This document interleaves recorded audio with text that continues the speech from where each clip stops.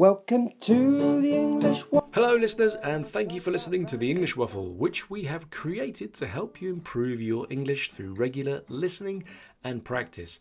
Our work here is helped by kind donations from listeners, and we want to thank those of you who have kindly made a donation on Buy Me a Coffee.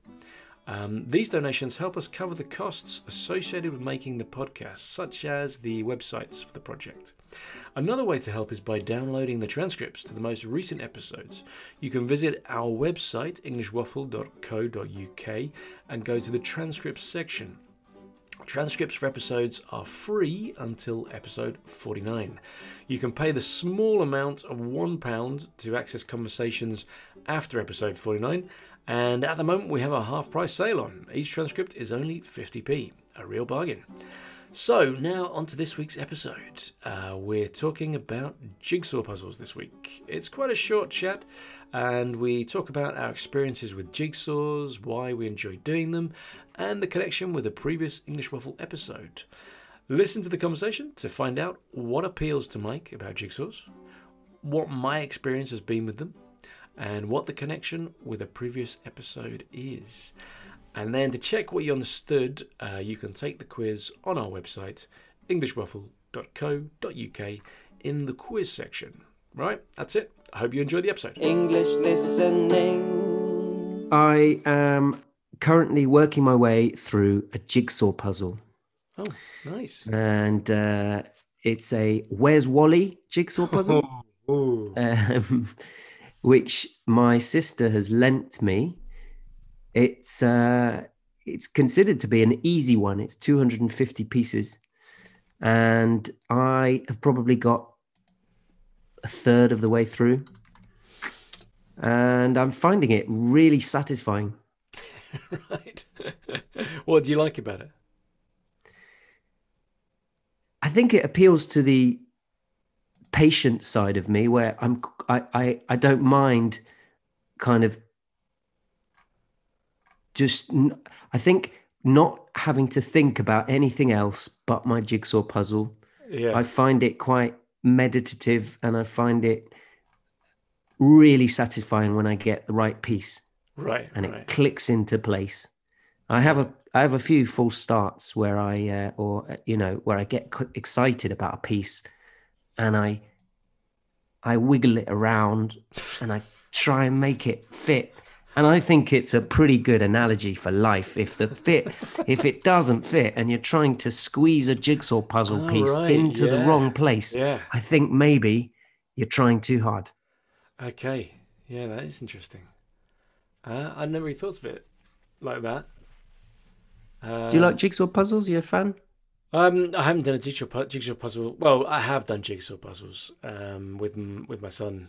Obviously, it's one of the things you do, and he's not really that interested in them anymore. But you do your kind of 6-piece jigsaw puzzle, then you go on to your 12, and then 16, and then my student the other day was telling me how she spent her holidays because she lives in Ireland, and they couldn't really go anywhere because they were under lockdown. But she was telling me how she was doing like a 40,000 piece puzzle or something ridiculous like that. Oh my goodness! It's just insane. Yeah.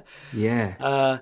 So I mean, I think I would actually quite enjoy it, but it's just not one of those things that I've looked at. I mean, how did you? Is it something you've been doing for a while, or is it something you just kind of picked up recently?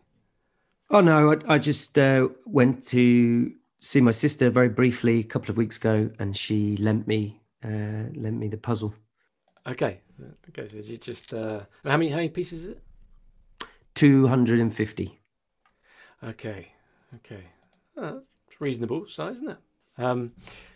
It reminds me of. I mean, have you checked? Do you know yet if there are any pieces missing? Yeah,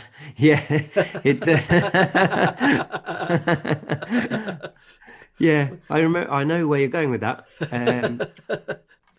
No, on this occasion, the jigsaw is full and complete. There aren't any missing pieces, because there was that one time, wasn't there, when I bought a jigsaw puzzle from some kids who were selling some bits and pieces from their house in the. That was the episode which we talked about the.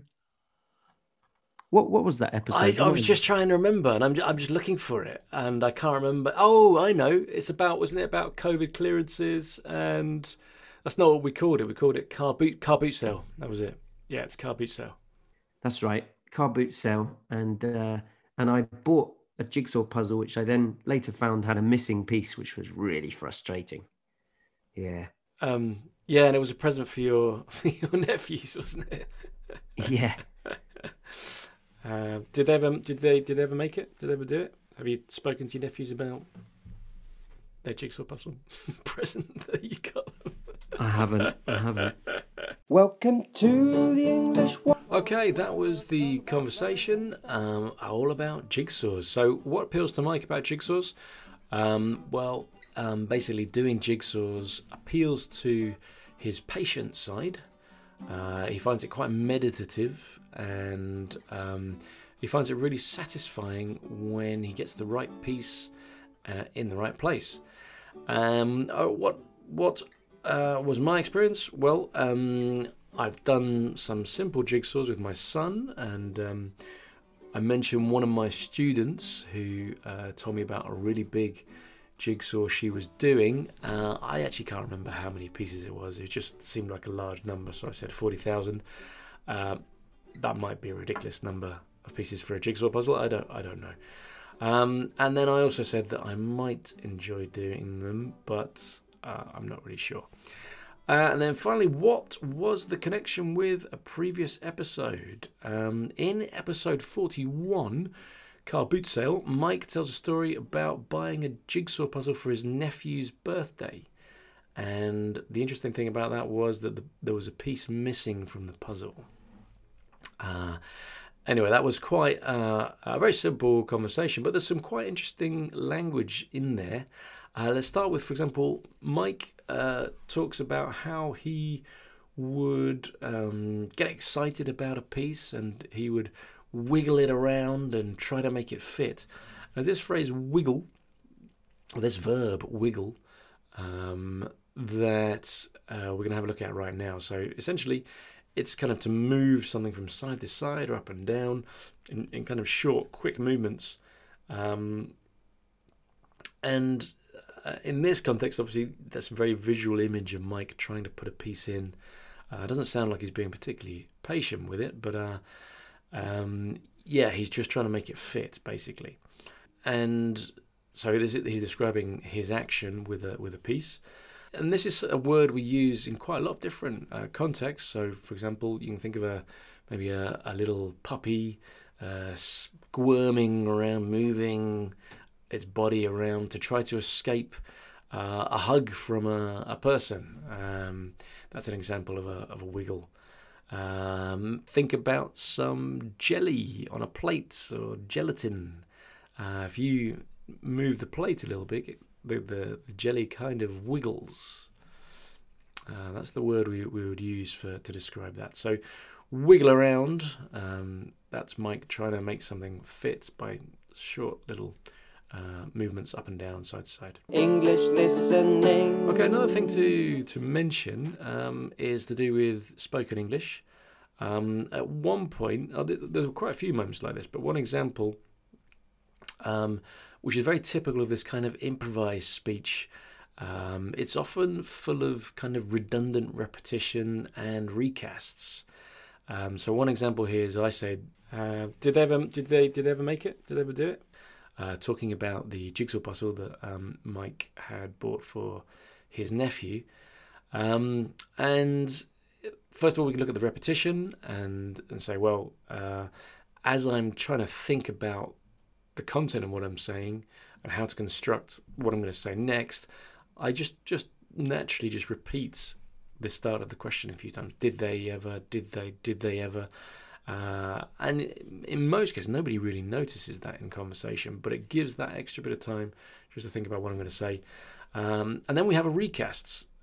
What's a recast? Well, basically, in English, we say do a puzzle or do a jigsaw puzzle and not make a puzzle. So I initially say, did they ever make it? Which is actually a slip, because it should really be, did they ever do it? Which is what I then say immediately afterwards. I self-correct and recast it in with the correct verb noun combination. So basically we could call that a collocation. So the verb do goes with puzzle. We don't make a puzzle. And there are lots of other examples of do and make being used in that kind of way, often incorrectly. But here it's just because of speaking in an improvised way and thinking about what I'm going to say as I go along. It's quite normal. Okay, I mean, some people never do this, and they say exactly what they mean to say the first time. They're very gifted, talented people, very often the kind of people you find on the radio. But in reality, that's the kind of messiness we have in speech and in conversations. English listening. There was also a moment, I think quite near the beginning, where I make a noise, something along the lines of Jigsaw puzzle? And that's basically when Mike says he's doing a Where's Wally puzzle. It's a Where's Wally jigsaw puzzle? My reaction is a good example of paralinguistic communication.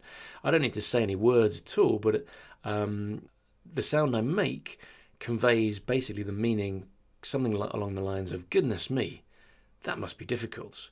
And the reason for that is that Where's Wally, if you don't know, is a series of Where's Wally or Where's Waldo in the United States. It's a series of puzzle books which are created by an English illustrator, a guy called Martin Hanford. And essentially what you have to do in a very kind of complex scene, a picture, you have to try to find Wally. He's a small little character somewhere in the scene. Most people will have seen these before. What I don't know is if this sound, the noise I made, it transfers across cultures and to other countries. Will other people interpret the same thing from that noise? I think most, certainly British English speakers, maybe English speakers in general, will have interpreted the same thing. I don't know if that is the case in other languages. That would be something that I'd be really interested to hear about if you've listened to this particular section. If you'd like to write in and tell us what that kind of sound means to you in your culture. Does it convey the meaning that I've explained just now? Okay, yeah, so you can write in for that, but also write in just to say hi and give us a bit of feedback on the podcast. If you've got any requests, write in to let us know. And we'll be back again next time with a bit of Waffle Bites next week. And then the full episode again at the halfway through the month. Okay, hope you enjoyed listening. Keep waffling. Welcome to the English Waffle, where we'll talk about random stuff. We'll take you on a journey where you'll find out soon enough that listening to the waffle is an entertaining way of sharing with you foreigners the things that British people say. Woo! So join us on the waffle and strap yourselves in for 10 whole earthing minutes of English listening.